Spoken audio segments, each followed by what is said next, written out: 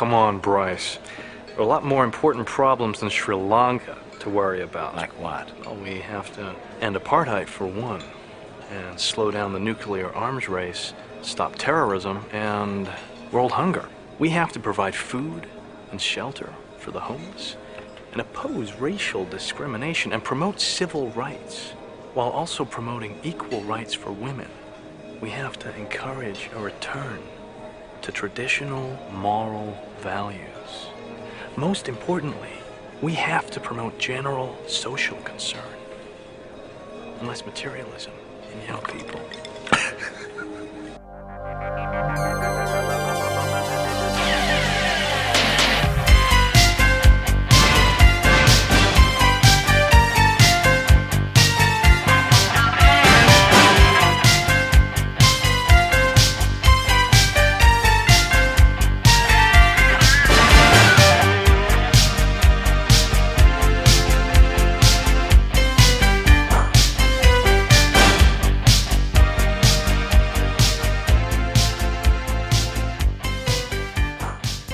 Welcome, everyone, to My Bleeding Ears podcast. This is episode number 130.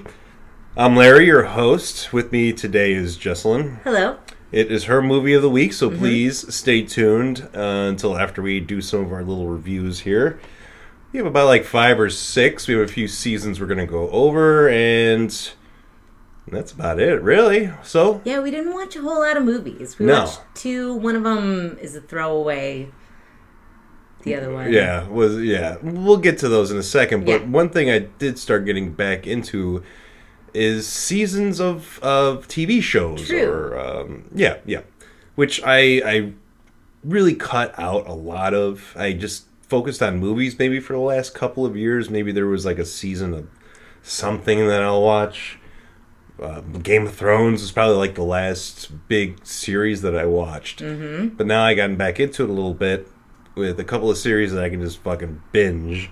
And the first one was, which I've been hearing about for a while, and people were like, oh, you gotta check it out. And it's on season 2, is The Boys. Mm-hmm. Which We is, just watched both seasons to their conclusion. Yes. Possibly a third season, maybe, we'll see, probably, because this is a very, very popular show. Right. But it could end. That was what I said when we Yes. watched the last episode. This could be over right now. Yes. And But- I would be fine. Me too. But it's not. I don't think won't it is. be. Because Yeah. it's very popular right now. Mm-hmm. And it's good. It's a good show. I like it a lot. It was fun. The first episode of the first season, I was pretty hooked from there. And it just worked on, and you were given enough information throughout the series to keep you hooked and everything. So, yeah, this is a very well done superhero show, quotation marks, because the superheroes aren't the heroes necessarily of this show. A lot of anti-heroes. Yeah. They're not even anti-heroes. They're villains, no matter how you slice it. I guess you could say anti-hero, but they're not heroes. It depends on, I guess, where you sit on the spectrum here of them being heroes. Are you in the dark, and you just cheer for these superheroes because they're super and don't really dig in any deeper than that? Or are you someone who questions this and sees the holes and the superheroes? So it's a very interesting show, and it's action-packed, it's funny. Carl Urban's great. You get to like all the characters on the show, even the ones you don't like, you like. Yeah. Like the Homelander. Yeah, I mean, you don't You like hate that Homelander, guy, but but he's you great. sympathize with Homelander. Yes. A lot, actually. And there's like points in the show where you're like, you want him to change, but Yeah. yet, I mean, he never really does, but there's at least that opening.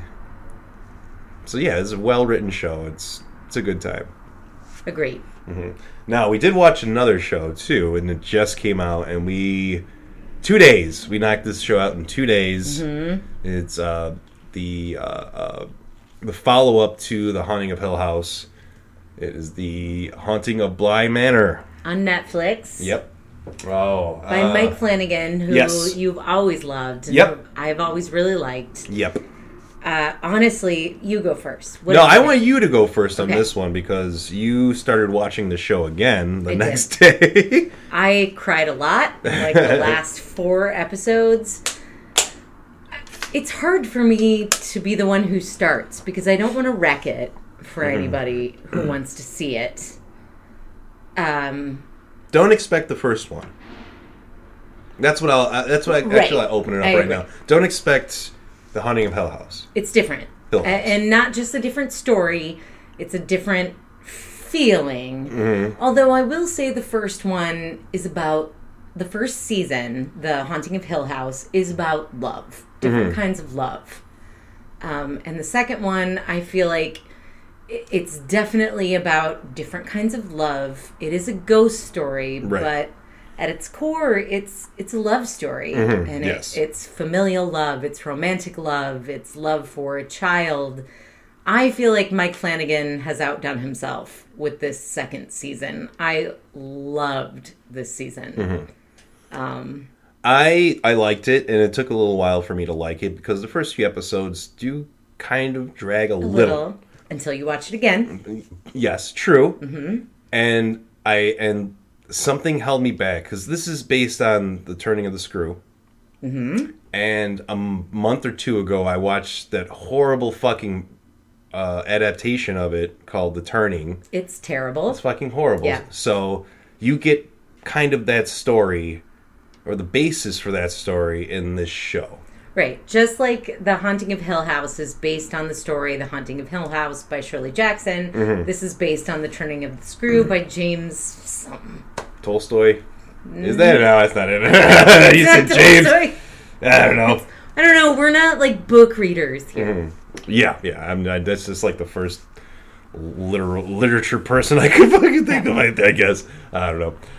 But, yeah, it took me a little while longer. It is good, though. Pay attention to it, and it'll be rewarding. It's beautiful. I cried a lot, and now I'm like crying through the entire season because it's all tied together at the end. And then Yes. when you rewatch the season, you know everything, and the tears will start to flow. I would equate this to 2 Guillermo del Toro movies. All right, The Haunting of Hill House. Yes. I would say is what's the one that takes place in Mexico? The one with the devil child, not The Devil's Backbone. the Devil's Backbone. Yeah. I would say The Haunting of Hill House is the Devil's Backbone, and the Haunting of Bly Manor is more. It would be akin to Crimson Peak. I would say Ish. not necessarily. Yeah.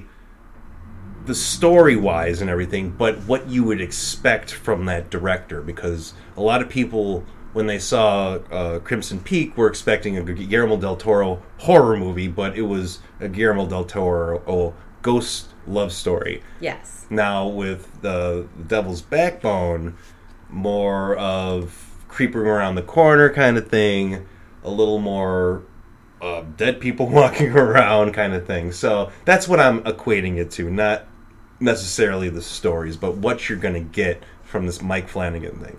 It's Yeah. not going to be the same as The Haunting of Hill House. Agreed. And now I'm running through my head all the Mike Flanagan movies that I like and shows that I like. I still feel like he's outdone himself. And this one, with Bly Manor. I just love it because everything that he does essentially is about love, familial love, romantic love. Everything that he does is about that. but in a horror setting. In a horror setting, Yeah. of course. And it It's can be about beautiful, yeah. Ghosts. And yeah, this one is just beautiful. And if you're squeamish about horror movies or horror shows, come on and watch this one. This it's not one, going yeah. to scare you. It's Yeah, lovely. there's a few jump scares. Yeah. But you're right on that. And there are some creepy things, but once you get the story, then it isn't so creepy, Yeah. kind of thing. And those devils become angels, and Oh, you're going the Jacob's Ah, ladder. whatever. Shut up. No, but you're not wrong. You're not wrong. I don't want to ruin anymore. It's so good. Watch Yes. it. Check Haunting it of Bly out. Manor. All right. Now, next we saw a movie that's been kicking around for 10 years now that I've passed on multiple platforms, and it's called Exam. Yeah, from 2010. 2010. I believe it's a British movie with Colin Salmons in it. He's the only name, Right. quote unquote name. We knew him. Right, the guy from the first Resident Evil movie, and he's in all of Paul S.W. Anderson's movies, and usually dies kind of in the beginning. So yes, this is a movie about these, I want to say 7 or 8 people who get locked in this room for a job interview, and they're given certain instructions to follow, and they try and figure out what the answer, or what the question is for an answer that they need to give. Mm-hmm. And people start fucking each other over. They try different things. They're all given like this piece of paper with nothing written on it, and they're told not to spoil the paper. So they figure out that maybe like there's invisible ink or something on there. So they're trying all these different things. They're destroying this room that they're in, and it's a pretty interesting movie. So yeah, it was all right. How do you feel? I liked it. Yeah, one of the rules is that they're not allowed to talk to the security guard who's in the room, and that includes, addressing the entire room. If you do that, you're also addressing that security guard, and you get taken out. Right. It's an interesting concept. You don't really know what the job is.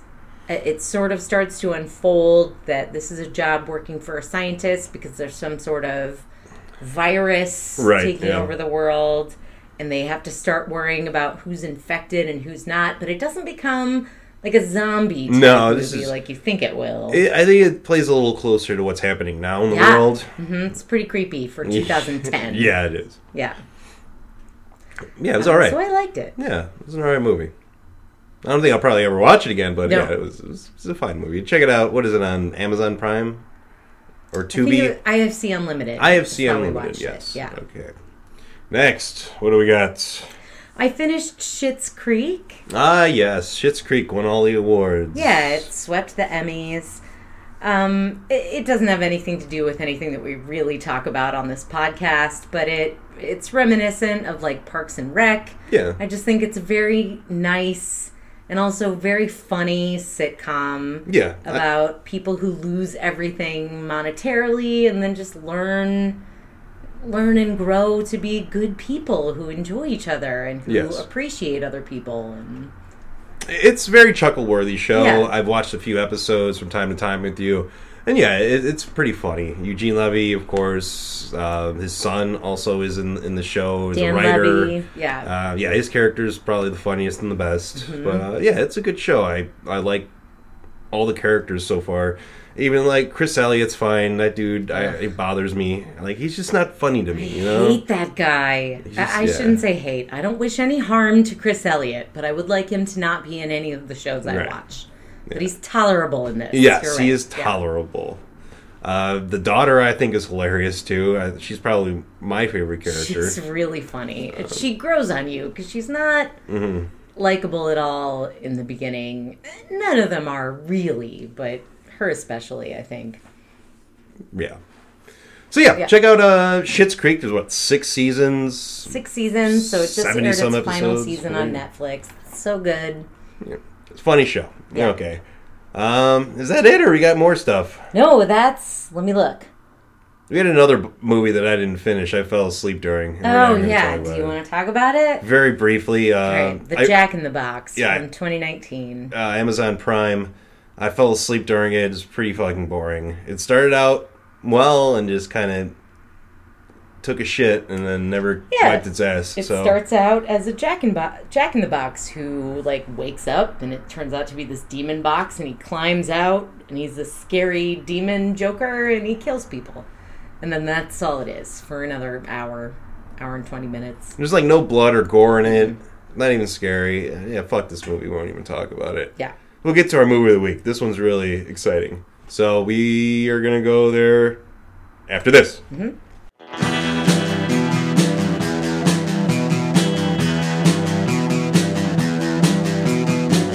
You're listening to the Prescribed Films Podcast Network, home to hundreds of hours of free podcast entertainment. The shows on this network all have a common goal: providing you with the best discussions about movies and other forms of entertainment media. The PFPN hopes to fill your earholes with audio joy. Visit our website with links to all the other amazing shows at www.thepfpn.com. Thanks for listening.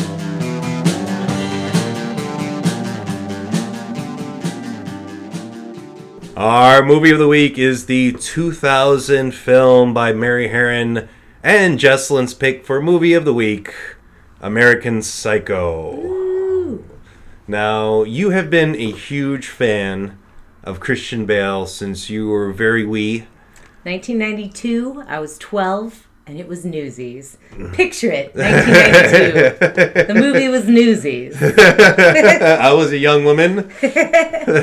Things were starting to tingle. Yeah. And I found my muse. Or starting to understand, like, I think I mentioned before that my most confusing sexual awakening was probably David Bowie in 1986 with Labyrinth. But I didn't really know what that codpiece meant to me. And then in 1992, as 17-year-old Christian Bale graced the screen. And I started to understand. So the funny thing about Labyrinth is why you're confused about Christian Bale, about David Bowie.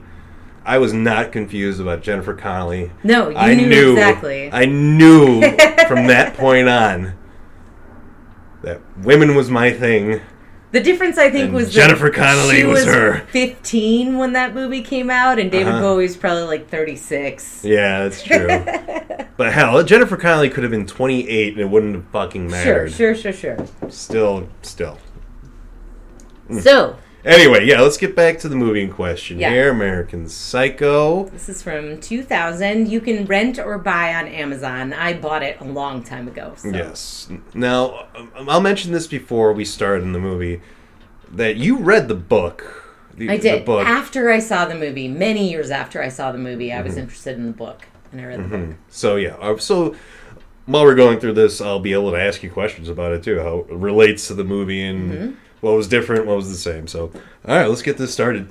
The opening of the movie starts out with like these guys dining, real rich guys, yuppies of the 80s. So, yeah, I remember seeing yuppies in the 80s too, and not necessarily in movies, but just like how that was a thing, and just how like gross that was in a way, you know, like, oh, yuppies. And you lived in the city, so you actually got to witness yuppies. Whereas I was from a really small town. Yeah. I only saw yuppies on TV. I didn't really know what that was. And I think a lot of people got a taste of yuppies from Christmas Vacation, where those two,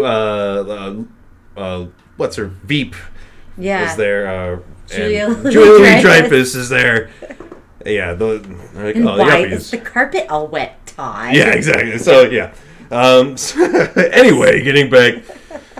So, yeah, we open on this dinner with all these guys, these yuppies, and they're already confusing themselves because they all look the same. And not at their own table. I mean, they're spying on other people at other tables, and they're like, "Oh, that's so and so," and then the other guy will be like, "No, it's not. That's blah blah blah." Right? Yeah. Yeah. And it's kind of funny because all these guys kind of do look the same. You know, slick, white, good-looking, slick-back hair dudes.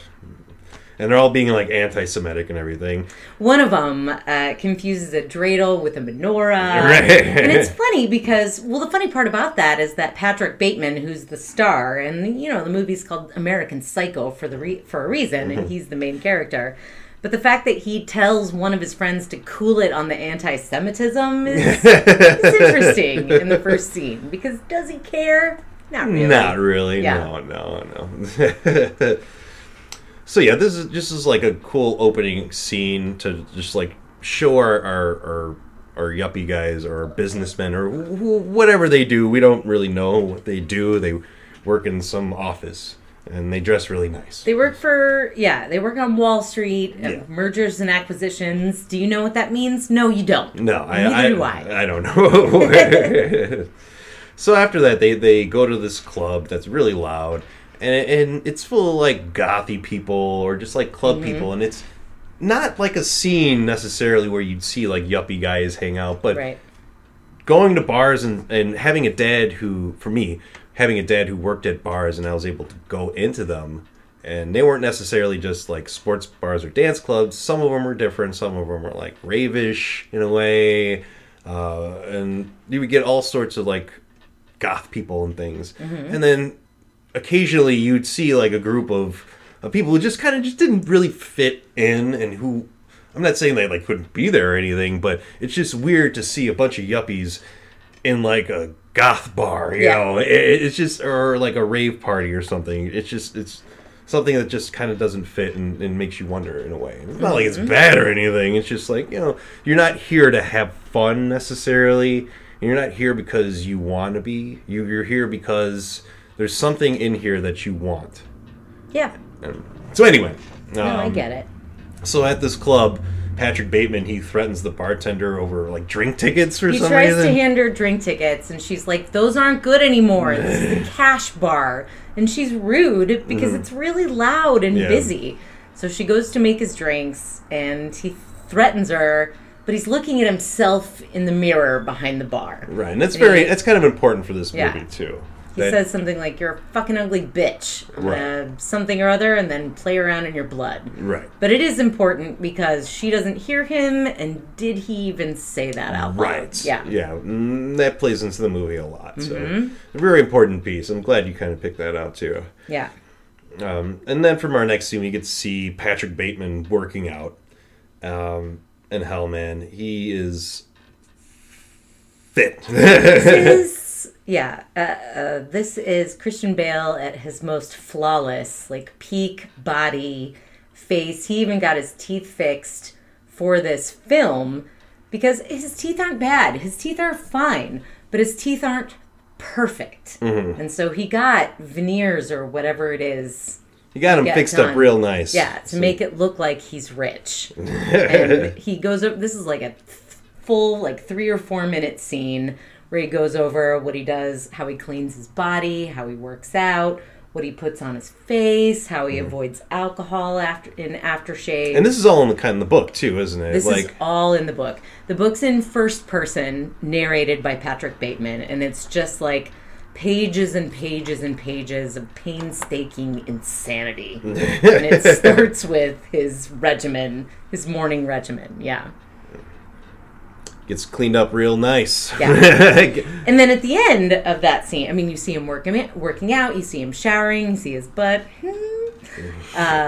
While he's showering, his body is flawless, his face is flawless, and while he puts on the mask that he talks about, it's a peel-off clear mask. And while he's peeling it off, he's looking in the mirror, and then he's narrating to you. He's not talking. You just hear this narration. There is an idea of Patrick Bateman, an abstraction. And then he says, but underneath, there's nothing inside. Yeah. So he's taking care of this, like, empty shell of a person. But there's nothing inside. There's no feeling in there. There's nothing. Yeah, there's other things in there that would occupy the feelings, but has overcome them and do not exist anymore. He just has this obsessive need to fit in, and we'll get to that later. So there's nothing there. So then next, sorry. No, yeah. The next is the office scene, is where he's walking in his office for the first time. Yeah. Is where you get to see where he works, and at this point, I feel like we need to talk about the soundtrack. Yes, the soundtrack's part of the movie. Mm-hmm. So he's walking into his office, and he's listening to "Walking on Sunshine" by Katrina and the Waves. Yeah. Actually, you know what's funny about that is I listened to a mashup of, I think, Katrina and the Waves and a Slayer song on YouTube the other day. And it was fucking hilarious. I think I might put it on at the end of this episode. All right. Because I had another mashup, but I might put it up. But we'll see. I don't know. I'm curious. Yeah. Okay. So the soundtrack's going to be really important to this movie. So he walks in, he's listening to a Walkman. He's got like the old-timey, by old-timey I just mean 80s. 80s Walkman. We all had these headphones and a Walkman. And he's walking into his office, and there we meet Chloe Sevigny, his secretary, assistant. Assistant. Yeah. Probably called her a secretary in the 80s. Yeah. Let's call her an assistant in 2020. And that's where he kind of like we get to see her and meet her and see what kind of person she is. You can tell that she's young. She doesn't have that much money. She hasn't been in the workforce all that long. She's naive. Patrick tells her that she should wear like high heels and show off a little more skin kind of thing. Yeah, they're going over, I mean, she has notes for him. They're going over his appointments for the day. And then as she's walking out, he says, "Don't wear that outfit anymore." And she goes, "Sorry, didn't hear you." And he enunciates. He says, "I said, don't wear that outfit again. Wear a skirt or a dress and high heels. I like high heels." And she sort of just rolls her eyes and walks out because that's what you do, especially in the 80s when you're an assistant. Yes. And then from this scene is we're in a cab with his fiancée or girlfriend and Simply Irresistible's playing by... oh, damn it, what's his name? Robert Palmer. Robert Palmer. And again... No, Robert Plant. No, Robert Palmer. Robert Plant's the fucking Led Zeppelin. Yeah. Yeah. I remember those videos, too, from the 80s. You had all the girls who looked exactly the same and all had slick back hair from, like, they were yuppies. No! Connection! So he's listening again on his Walkman, and he even says, "I'm trying to listen to the new album by Robert Palmer." And Evelyn, they're in the back of a cab. He's got his headphones on, and Evelyn's just talking about, and we'll have so-and-so be the chef, and, oh my God, a big-time photographer. Annie Leibovitz will take photos. "I think we should do it, Patrick." And he goes, "Do what?" "Get married, have a wedding." And it's just in passing, like he's never proposed, she's never proposed. They're not even speaking to each other. And she's very, like one of the... Because she works for the ACLU, right? That's what I remember hearing from the movie. Oh, I missed I that. think she worked for the ACLU. Well, Lewis makes a joke about the ACLU.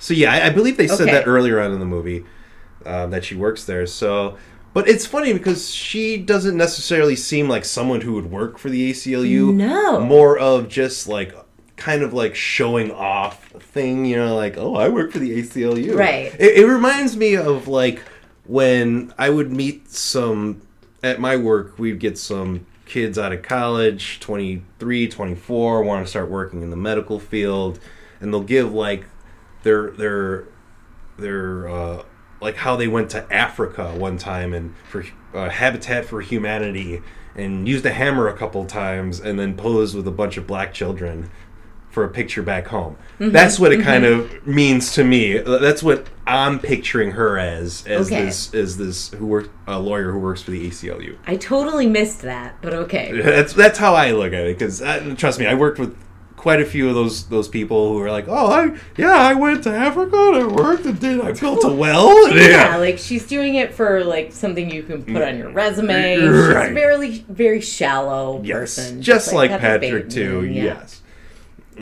So yeah, they're all going to dinner. Well. Oh wait. I just want to finish the scene. He says he can't take the time off work to get married. And she goes, "Your father owns the company. She's like, I don't even know why you work." And he takes the headphones off and he goes, "Because I want to fit in." And that's the end of that scene. That's notable. That's something that's important to Patrick Bateman. I want to fit in. Because there's nothing inside of him except for that need, or he knows he has to fit in.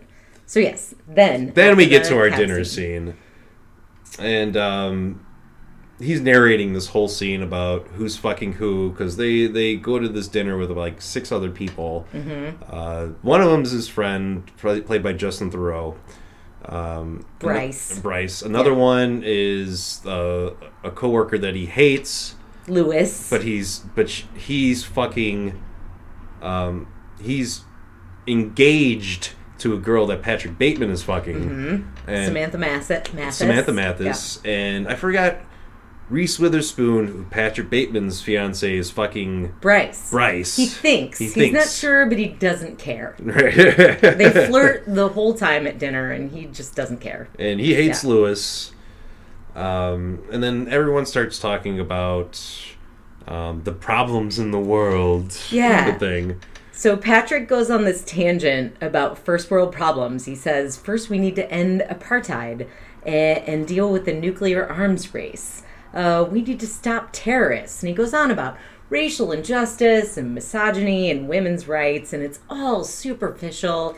He doesn't care. He doesn't give a fuck. fuck. The whole table just kind of giggles. Yeah. They're like, oh, I appreciate your humanity, Patrick, or something like that. It's all so insincere. Right, yeah.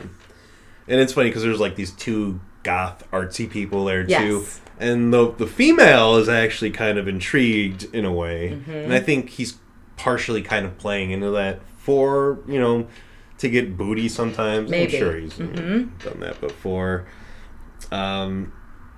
So after this, we follow Patrick, and I think he goes to an ATM, like an old ATM. Yep, gets cash out. And then he starts following this woman very briefly, and they get to like a stoplight, and he stops like right next to her, and they share a look with each other, and he kind of just walks off with her, and then that scene ends, and then we get to Patrick Bateman yelling at these workers at this dry cleaners, and he's holding these sheets that are all bloody and everything, and he's telling them, can't you get these out of here? These are like very expensive sheets kind of thing, and he's just going off on them, and they're yelling in Chinese to him. And he threatens the life of the woman in English, and she's not speaking English, but when she hears him threaten her life in English, she goes, Yeah. She knows what he's saying. Right. And then they're just trying to get him out of there. Right. And that's when a woman from his past opens the door, and they have like a quick conversation. It seems like Patrick probably fucked this girl a while back. Or at least knew her, and she liked him. Yeah, something like that. And it's a very quick scene, and nothing really ever comes of it, except maybe like a line or two at the end of the movie. But she plays more of a predominant role in the book. Yes. You told me, and we'll kind of we'll get to that a little later on. We'll say what he does to her later on, because it's not in the movie. No, it's not. And I wondered if maybe they filmed it, but the more I think about it, the more I think they couldn't. There's no way they could film any version of that scene. So they just mention it later, Our next scene is Patrick Bateman calls Courtney, which is Samantha Mathis, and convinces her to go out, and even though she's all drugged up on Xanax and everything, she's like fucked up all the time. She's way out of it. Yeah. She's like just barely coherent half the time.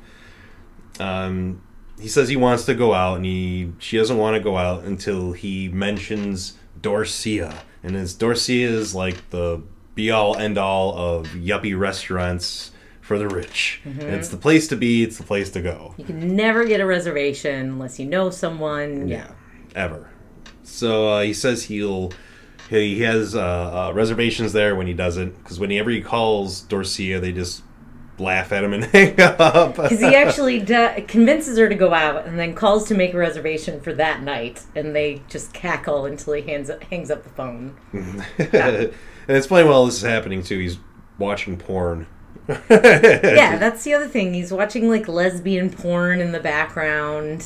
Yeah, it's strange. So they end up going out, and she's just like passes out at the table. And they're not even at Dorsia, and she doesn't even know it. And it's funny because when they go to this restaurant, there's like a bunch of old people in it and stuff. It's clearly not. I mean, it's a nice restaurant, but yeah. And in the cab on the way there, he mentions it more than once, so I feel like it's noteworthy, especially now.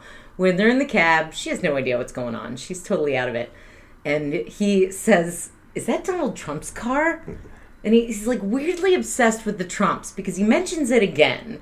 And in the 80s, that would be the person to be obsessed with. Yeah, you want to be. That's your messiah right there. Exactly.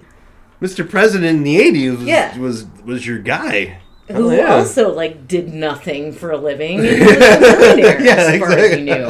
And so he goes, "Oh, is that Donald Trump's car?" It's just a funny little wink, I think, to vast riches that you got by doing nothing. Yes. Then they're at quote-unquote Dorcia, and she literally falls asleep in her chair. He orders for her. Our next scene is the boardroom scene where, I mean, nothing, like, there's no meeting or anything that happens there. It's that we just, see, no. yeah. They're just hanging out. This is just the part where we meet Paul Allen. He is like their, kind of like their Donald Trump right there in the room. He's like the top guy. Yeah. He's the best business card. He is the best title. Played by Jared Leto. Yes. Yeah. And he's just the guy that everyone wants to fuck. It seems like he's just that's the guy. Yeah. And he walks up to Patrick and calls him Halberstrand because he thinks, and then Patrick starts narrating. He thinks that I'm this loser, Marcus Halberstrand, who's actually in the room because the camera then pans to Halberstrand and he compares himself to him. And he's like, we even go to the same barber, but I have a stylist. But I have a slightly better haircut. So he pretends to be Halberstrand for Paul Allen. And that's where we get our famous business card scene where all the guys in the boardroom are showing off their different business cards. And they're all in awe or hate of each other's business cards. But the funny thing is that they all look the same. Exactly the same. And Patrick goes into detail about the color, which is like eggshell, bone, off-white, which looks exactly the same to us. And the fonts are Cillian or blah, blah, whatever fancy fonts you can't afford if you just have Word.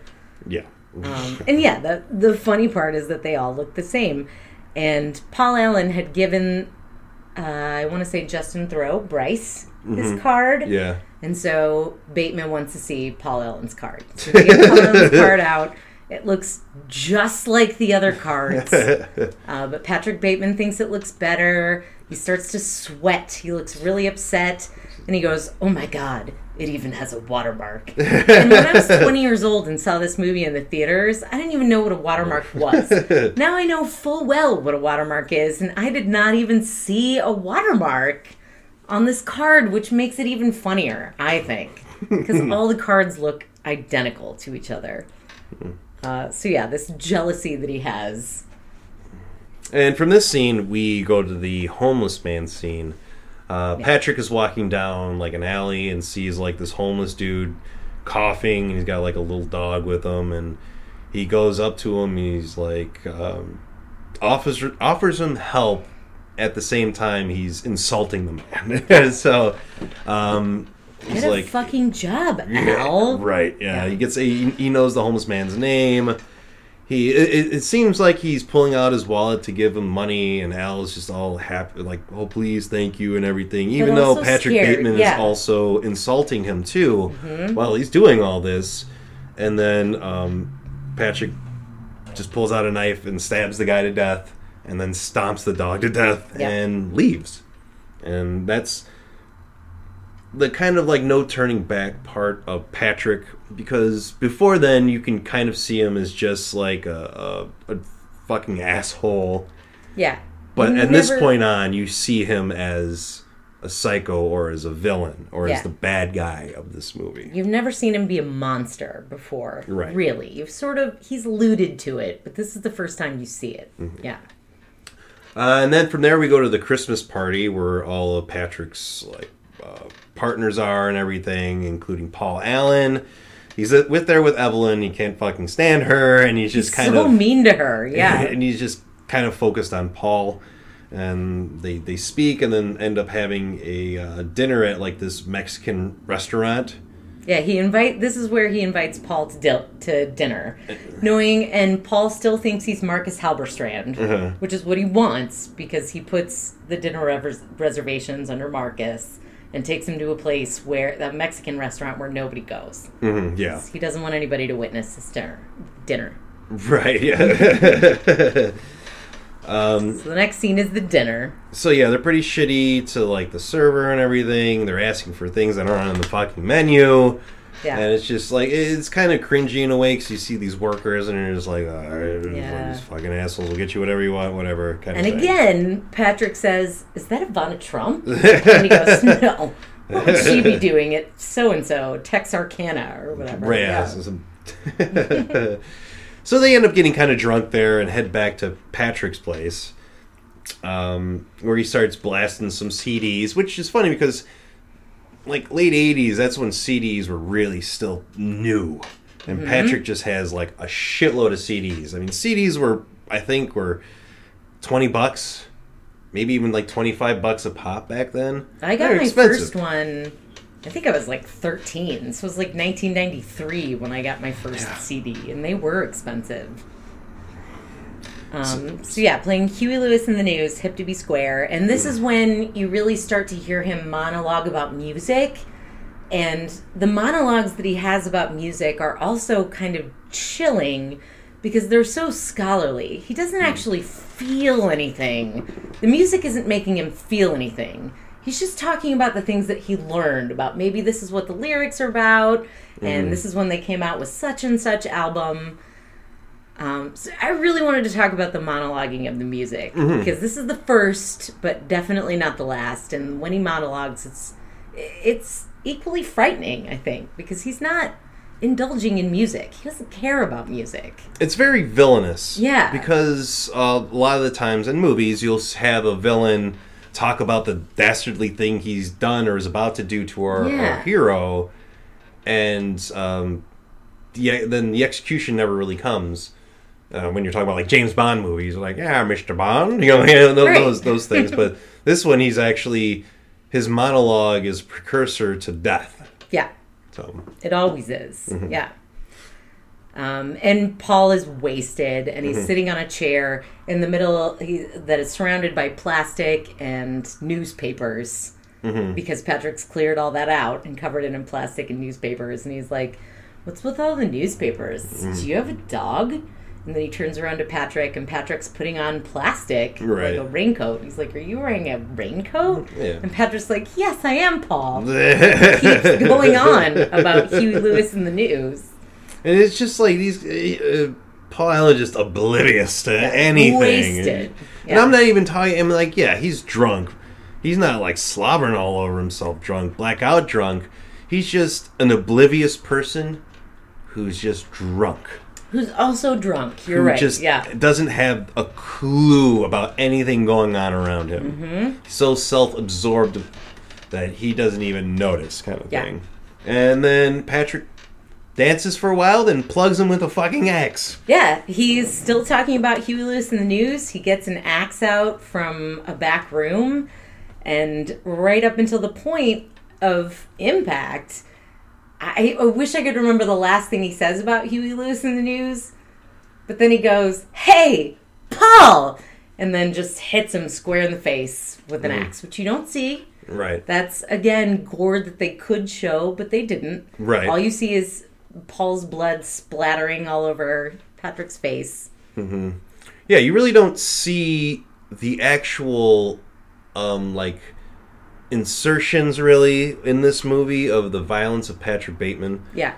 It's mostly the aftermath, which makes sense now, like after seeing the movie a bunch and knowing and thinking if he's really doing these things or not. And once you get to the end of the movie, you kind of figure out that maybe he isn't. Yeah. Probably isn't, and that you don't see the exact point of insertion because it never really happened.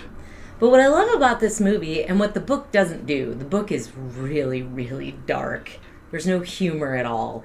And I just think you can't do a movie that way. And I feel like Mary Herron knew that. Because while he's hacking up Paul Allen, he's also screaming, he's jealous of Paul Allen, and that Paul Allen can get a reservation at Dorsia. So he's screaming about, like, get a reservation at Dorsia now, you motherfucker! He's staring him up, which is funny. And meant to be funny. Yes, it is. And it all depends on tone, too, the way you do the things. I mean, you can easily make this into a horrific scene, but the way it's done in partial hilarity.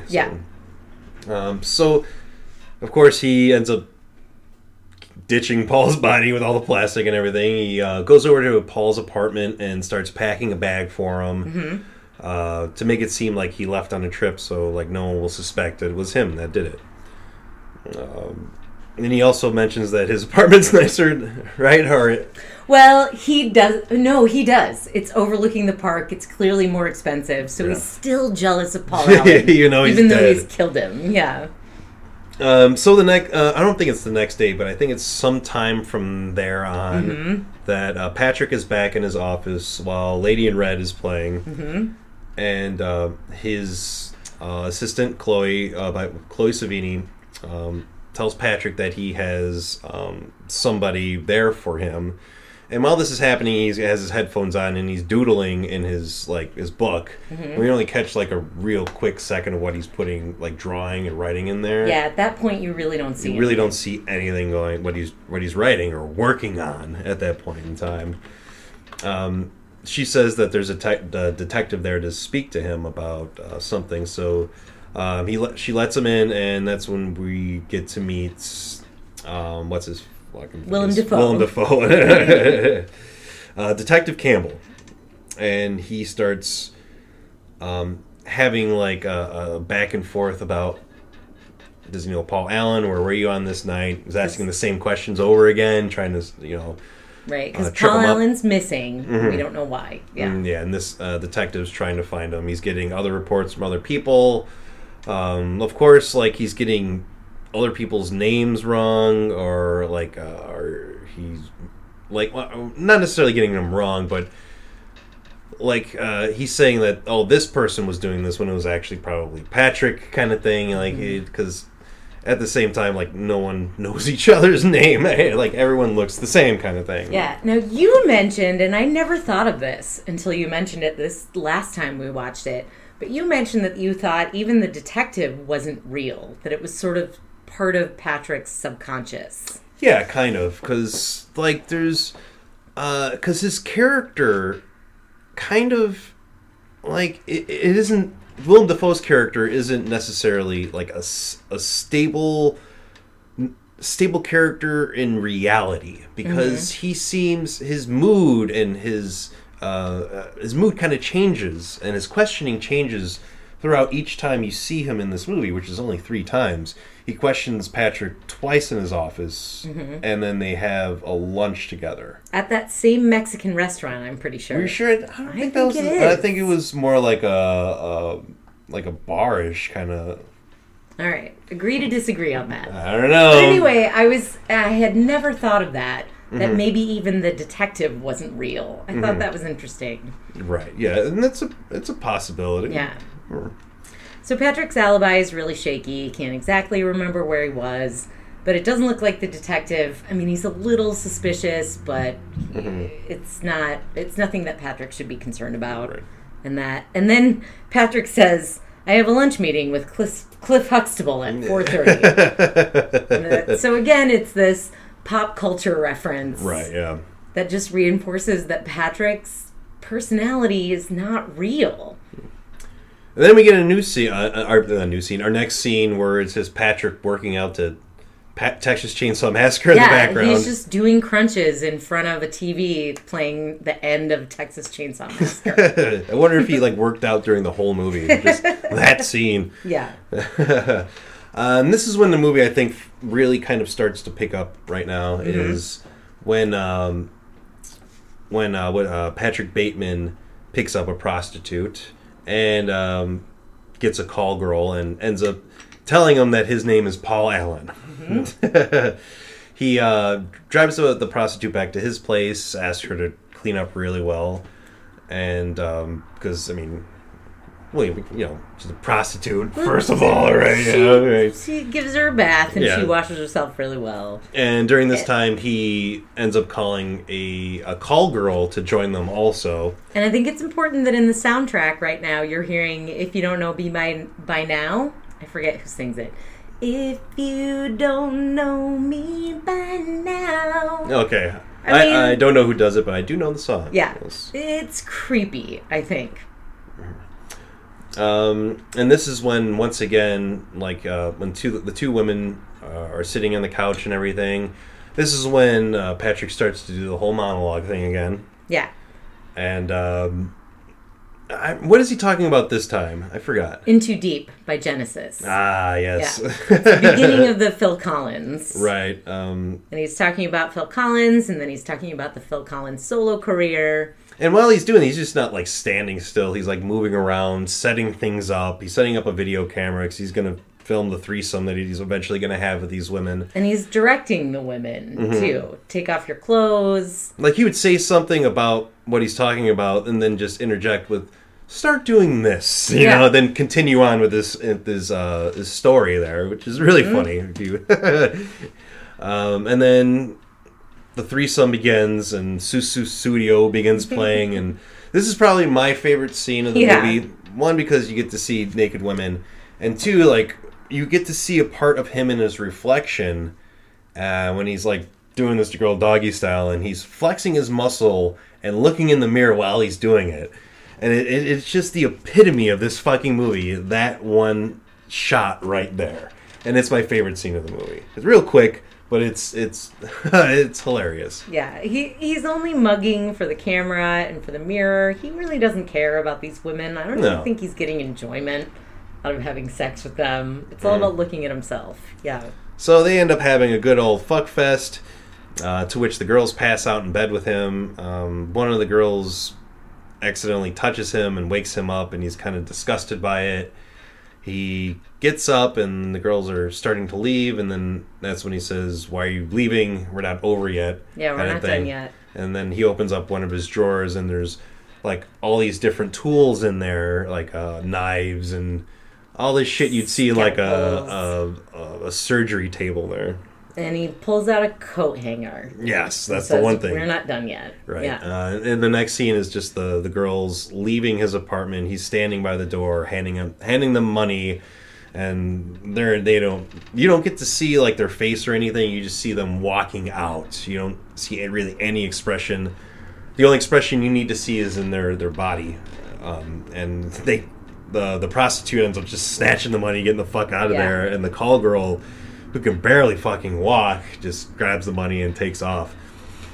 So yeah, this is once again, there's that switch that is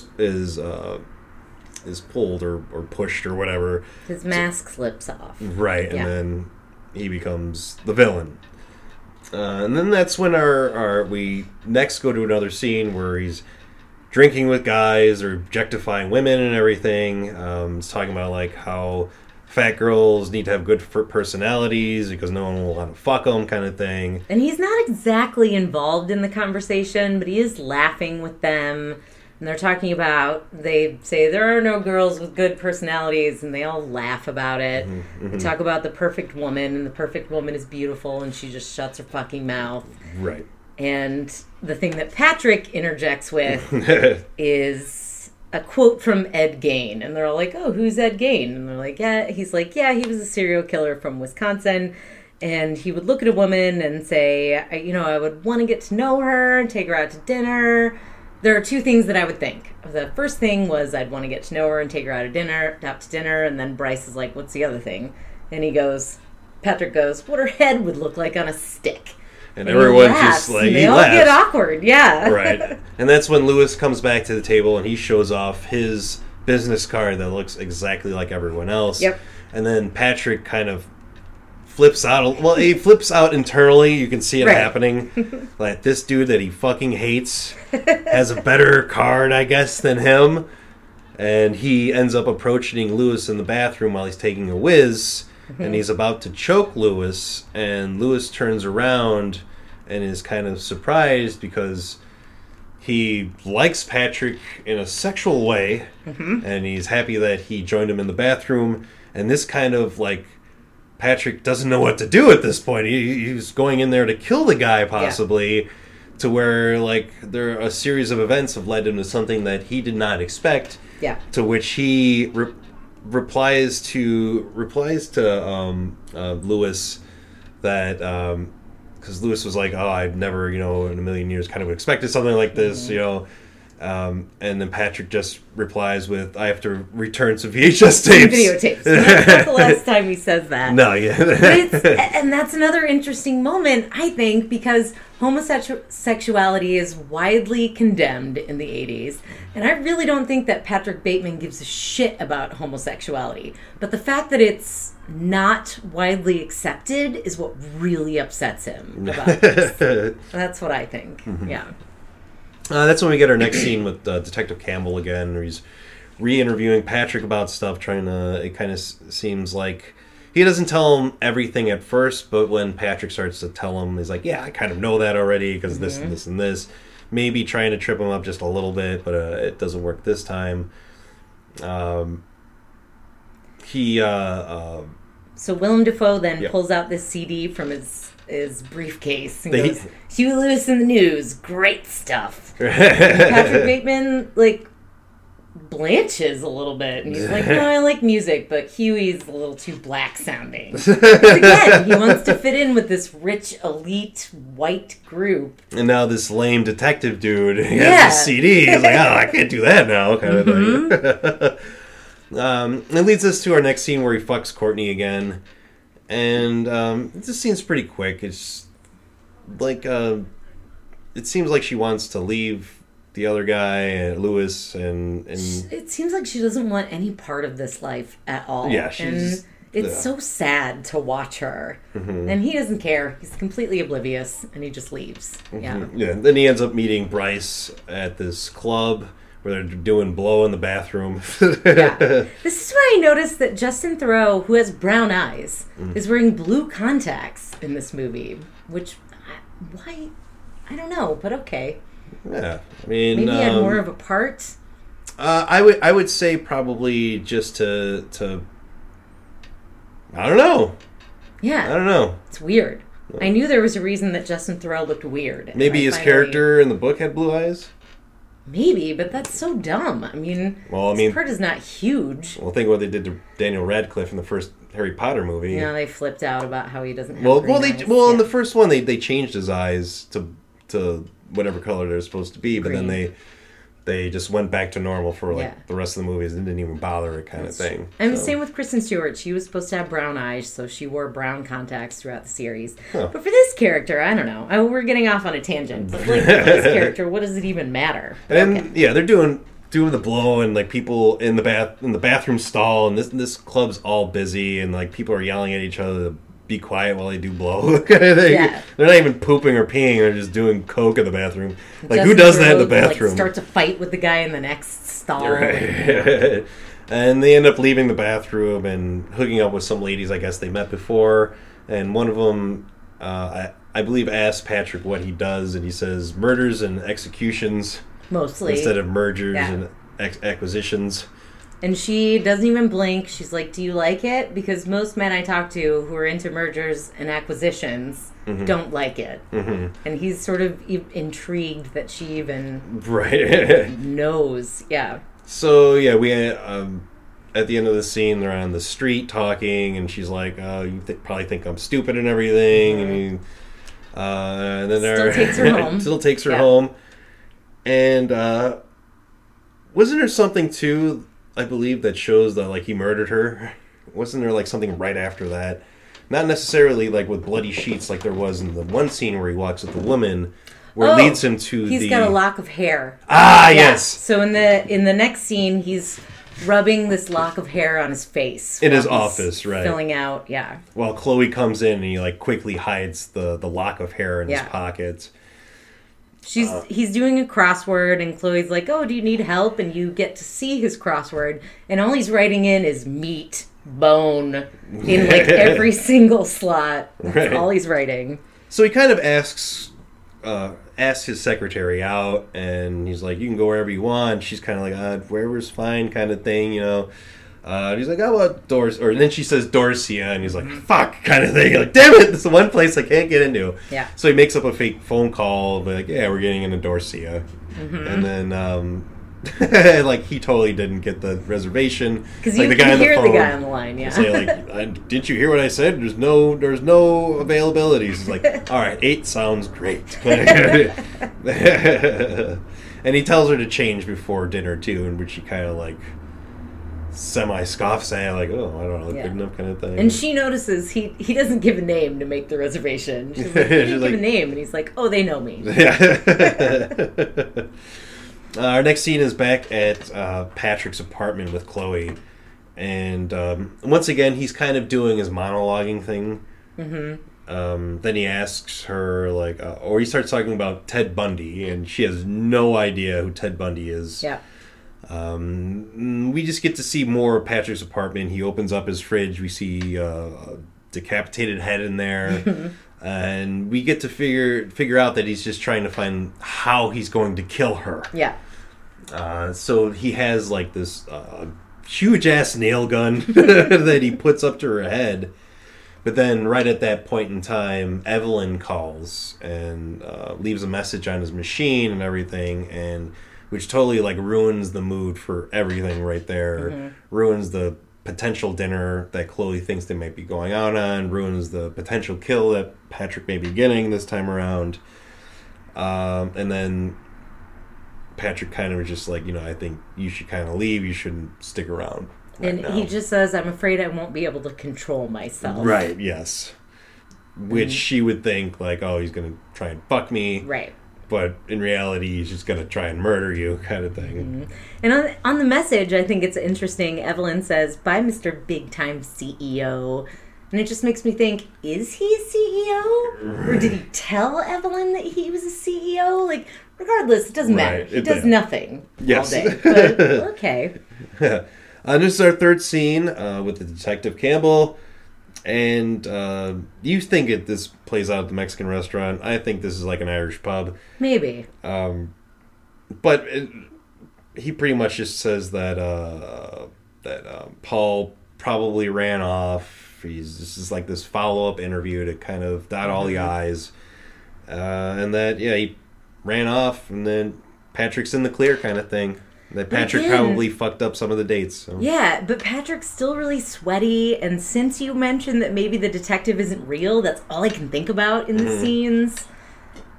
Because Patrick doesn't seem soothed that the detective doesn't care, or says it's... I don't know. I think it kind of destroys his ego in a little bit, too. Okay. Because he wants to fit in, but I think he also kind of wants to show off. But when his work isn't appreciated, it kind of pisses him off a little bit. You're totally right. Yeah, so he's kind of disappointed. So he's fucked either way. Yeah. Right? This is a psychopath. He's never going to be happy. Right. So after this scene, we get to see him in his limo again pick up that same prostitute he picked up before. Mm-hmm. He has like a big old wad of cash, but she's like, no, you really fucked me up last time. I had to go to the hospital, and I might have to have surgery for what you did to me. But he's like, I swear it's not going to happen again. Just get in. Here's a lot of money. Just get in, we'll talk. And then that's when they go back to Paul Allen's apartment, but Patrick Bateman says that, no, this is my other place.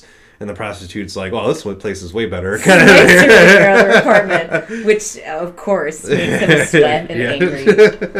And this is where we meet Guinevere Turner, who plays Elizabeth, who's a friend of some sort. Mm-hmm. But it's important to me because she co-wrote the screenplay. This actor co-wrote the screenplay with Mary Harron. And she just kind of seems like she's a friend of Patrick Bateman's. Somehow. Like, we really don't know anything about her at all. Yeah. But they're in Paul Allen's apartment, started drinking. Then one thing leads to another again, and all three of them are in the bedroom, fucking and everything. And then the prostitute starts to get out of bed so she can make her getaway because she doesn't want to stick around again for what might happen. Mm-hmm. But while she's doing this, Patrick is going down on her. Ooh, I want to back up real quick. Okay. Because this is the Whitney Houston monologue. Uh-huh. So while they're talking... Oh, yes. His monologue again before he goes... He's monologuing about Whitney Houston. Mm-hmm. That's all. I feel all the music monologues are important, I think. Mm-hmm. Anyway, yes. So then he starts to go down on her, and the prostitute's trying to get away, and then that's... And this is something I didn't notice the first few times going through this movie, is that he bites on her vagina. You don't get to see it at all. You just hear her scream and the blood pool into the sheets. But, like, I didn't know, like, it could have been a thigh or whatever, but I never really thought of it. It was her vagina he was Yeah. biting down on. Pops up, his face is covered in blood. And then that's when he starts chasing the prostitute around with a chainsaw.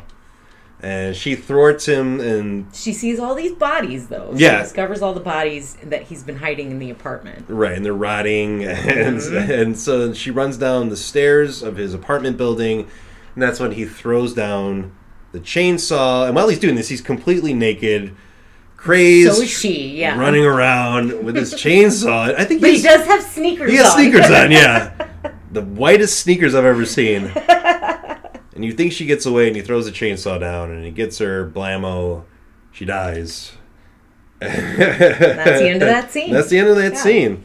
And that's where we pick up with a dinner at Evelyn's, where, or he's having dinner with Evelyn, and while he's sketching shit. Yeah, he's sketching the actual chainsaw, like the scene that you just saw, because he looks down the stairs and he can see the prostitute with the chainsaw sticking out of her. This is what he sees. And then it cuts to a scene where that's what he's sketching. And then you see that he's at dinner with Evelyn while he's sketching this. Right, and like she just keeps kind of going on, and he breaks up with her, and she's just not hearing him at all. She's He's like, I need to commit murder on a massive scale. This is what he's saying. Whether it's out loud or not, we don't really know. Evelyn's not hearing it. And then just hears that he wants to break up. And Right. She starts to cry. yeah, just oblivious to Yeah. all the shit he's saying, even if he's saying it or not, kind of thing. We're not 100% sure, of course. Yeah. And then he's like, I'm leaving. I've assessed the situation, and I'm leaving. And he just gets up. I have to return some videotapes. Yeah. And he takes off. And that's where we get to see him outside. He goes to an ATM, and he's going to get money out, and the ATM reads, "Feed me a cat." Cat. And this is the real point in time to where you're figuring out that this dude's fucking crazy. So he starts to feed the ATM the cat, and this old woman is walking by and is like, "You're not serious, are you?" And to where I believe he kills her. He shoots her in the head. Shoots her. The cops start showing up. He starts shooting at the cops, and he's like at dead aim. They're not hitting him at all. He's blasting the cops, and it's very like Death Wishy in a way, to where like he'll pose in the street and fire and hit. You know, it's very like 70s, 80s detective gangster movie-ish kind of thing, to where he thinks he's like in this serial of where you're never gonna get me, copper, and bam, bam, bam. But he doesn't talk like that or anything. No, and he actually blows up a cop car with one shot, and even he's surprised that happened. And that's all in the book. Like, there's all this mayhem in this scene, and even he can't believe that this is happening, because it's probably not. Probably not. Yeah. So he goes to this one building where you think it's his work building, and he's told to sign in, and he just shoots the security guard and walks out of the building. Yeah. Walks into another building, same looking kind of building, and goes to the security guard, and it looks like he's going to shoot the security guard, but he just pulls out a pen and Yeah, signs reaches in. in his jacket, pulls out this nice, pen, signs in, and then points at the security guard like, yeah, I did it. And then goes up to his office, and that's where he calls his lawyer, and his lawyer's not available, but he leaves him a message telling him everything that he's done throughout the movie and the things that we haven't seen in the movie. But did occur in the book. A And lot one of of them them did, yeah. is that one woman we met in the dry cleaners. They do end up meeting up later on in the book or in the story at some point, and he actually says on the phone to the lawyer what he did to her. Now, can you give us just a general idea of what Patrick does to her in the book? Yeah, he doesn't say what he did to her. He just mentions that he killed her, like an old friend. Right, blah, blah. exactly. Yeah. But in the book, it's really, really horrible. I'm not going to go into it because I was reading it actually on the bus in the morning on the way to work, and I had to get off the bus because I thought I was going to throw up. I really thought I was going to throw up. And I've never had such a visceral reaction to a book before. I don't want to talk about it. It involves her throat. It involves a rat, and it is horrible. Doesn't it involve a vagina too, or?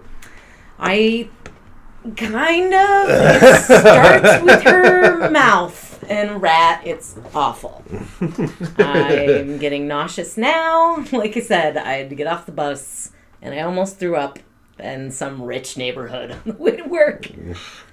So that's one of his confessions, although he just mentions it in passing. And I do think that's probably like what's the word I'm looking for? Fantastic? No. Paying homage to the fanfic. No, not fanfic, because he doesn't...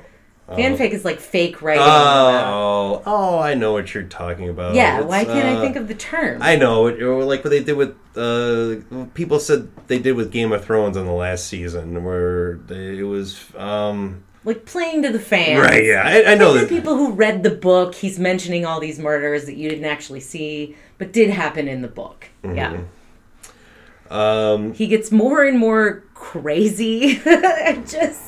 He's like shouting these things to his lord. He's very distressed when this is all going on. And he's like, I guess I'm just a pretty sick guy. And then he goes, it gets nuts. And again, we haven't talked about how this could have been Leonardo DiCaprio's role. Yeah. And I'm so grateful that it wasn't. Mary Harron always wanted Christian Bale. And it was Christian Bale, and then it wasn't. It was Leonardo DiCaprio. And then Leonardo DiCaprio couldn't do it, and so Mary Harron got Christian Bale, which is who she wanted the whole time. Because I think he was doing The Beach. Yeah. And thank God. Yeah. Because Leonardo DiCaprio could not have pulled it off, at least not then. No. And he couldn't have pulled it off 10 years later because he would have been too old. Right. But I feel like Christian Bale really got the just maniacal humor that comes with this movie. Because he even said, like, I just had to kill a lot of people. And the way he delivers the lines are so funny. And he's crying and he's a mess. And then he says something like, I tried to eat their brains. And I tried to cook a little. So I'm going to be at so-and-so bar tomorrow. Just keep your eyes open. And he's so upset. But there's something so funny about the line delivery. I wanted to mention Leo DiCaprio because thank God that didn't happen. Anyway. Yeah. And when this is all over, he ends up going back to Paul Allen's place, which is empty by now. Well, not by now, but it's just an empty apartment. And it's kind of confusing to him because all this going on right now is real to him. This is real shit. To where the audience now is kind of questioning everything, or has been questioning a lot of things going on from this point. So he gets to the apartment, and there's this woman who's showing it off and asks him if he had an appointment or not, or if he read it in the Times about this. And he's like, yeah, I did. And to which she finds out he's lying and asks him to leave. There was no ad in the Times. Right. I think you should go. And he ends up, he like checked the closet where the bodies were hanging and stuff. There's nothing in there except paint cans, and then he ends up leaving there. He ends up calling Chloe from a payphone because he's completely flipping out about what's going on, and she kind of seems like a person who isn't someone a person he doesn't hang out with, someone completely not like him, someone who will actually listen to him. Yeah. And so he calls her, and because he's flipping out about things.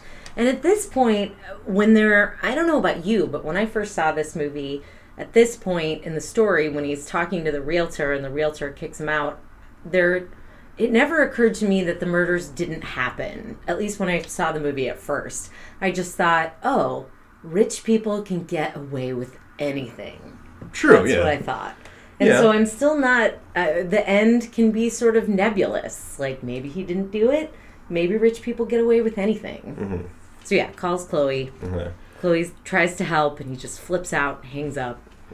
And then she finds his notebook with all the shitty things he thinks he's done or wants to do. And like I was saying before, in this notebook,